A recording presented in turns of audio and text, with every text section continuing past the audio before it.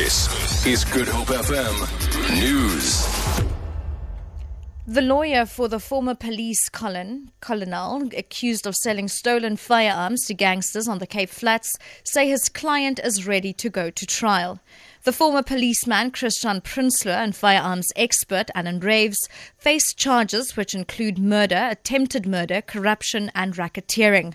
Both have briefly appeared in the Bellville Magistrate Court and each are out on bail of 20,000 rand. The case has been postponed to the 20th of May.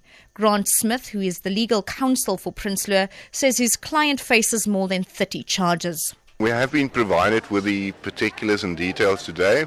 Take obviously some homework before we get to trial, but yes, we're ready to proceed. Well, at this stage, the charge sheet notes 33 will be ready on all of them. He is facing a trial. Obviously, he would be anxious about the trial and the events to be dealt with in future. But at the moment, he's calm and we're preparing for trial. Advocate Paul Hoffman from the Institute for Accountability in South Africa has appealed to Parliament to establish a crime-busting body in the shape of a Chapter 9 institution. He made submissions during the public sittings of Parliament's Constitutional Review Committee. Hoffman says the establishment of a corruption-fighting body in a form of a Chapter 9 institution will ensure security of tenure of office. Without security of tenure of office, there is a huge problem in being able to go after the big fish. Because if the big fish are sufficiently well connected, you find yourself suspended, you find yourself subject to disciplinary proceedings, you find yourself being offered huge packages to just go away because you're not wanted anymore. DA leader Musi Maimane says he has written to President Jacob Zuma asking him to reprimand his ministers following the Constitutional Court judgment ordering him to pay back a portion of the money spent on upgrading his private Nkandla residence. Maimane was addressing DA members outside the Constitutional Court in Johannesburg. Thousands of members marched to the highest court in the land to highlight their grievances over President Jacob Zuma.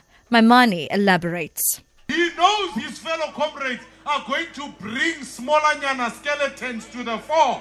Now he has not reprimanded them. I've written to him and say, how long will you stay in contempt of court, Jacob Zuma?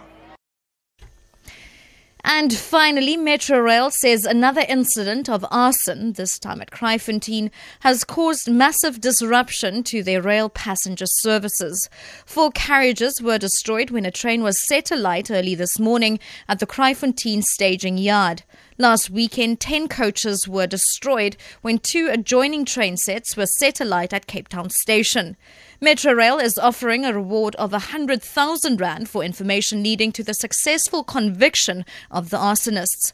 Metro Rail spokesperson Rihanna Scott says they are trying to restore the situation in time for the afternoon peak hour. The northern trains had to be rerouted via Esterplaat and Mutual. Central trains had to terminate at Philippi, and of course that had delays of exceeding 60 minutes.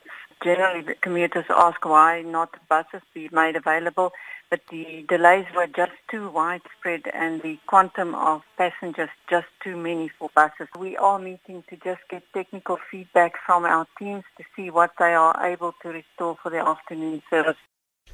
For Good Hope FM News, I'm Shirley Barnes.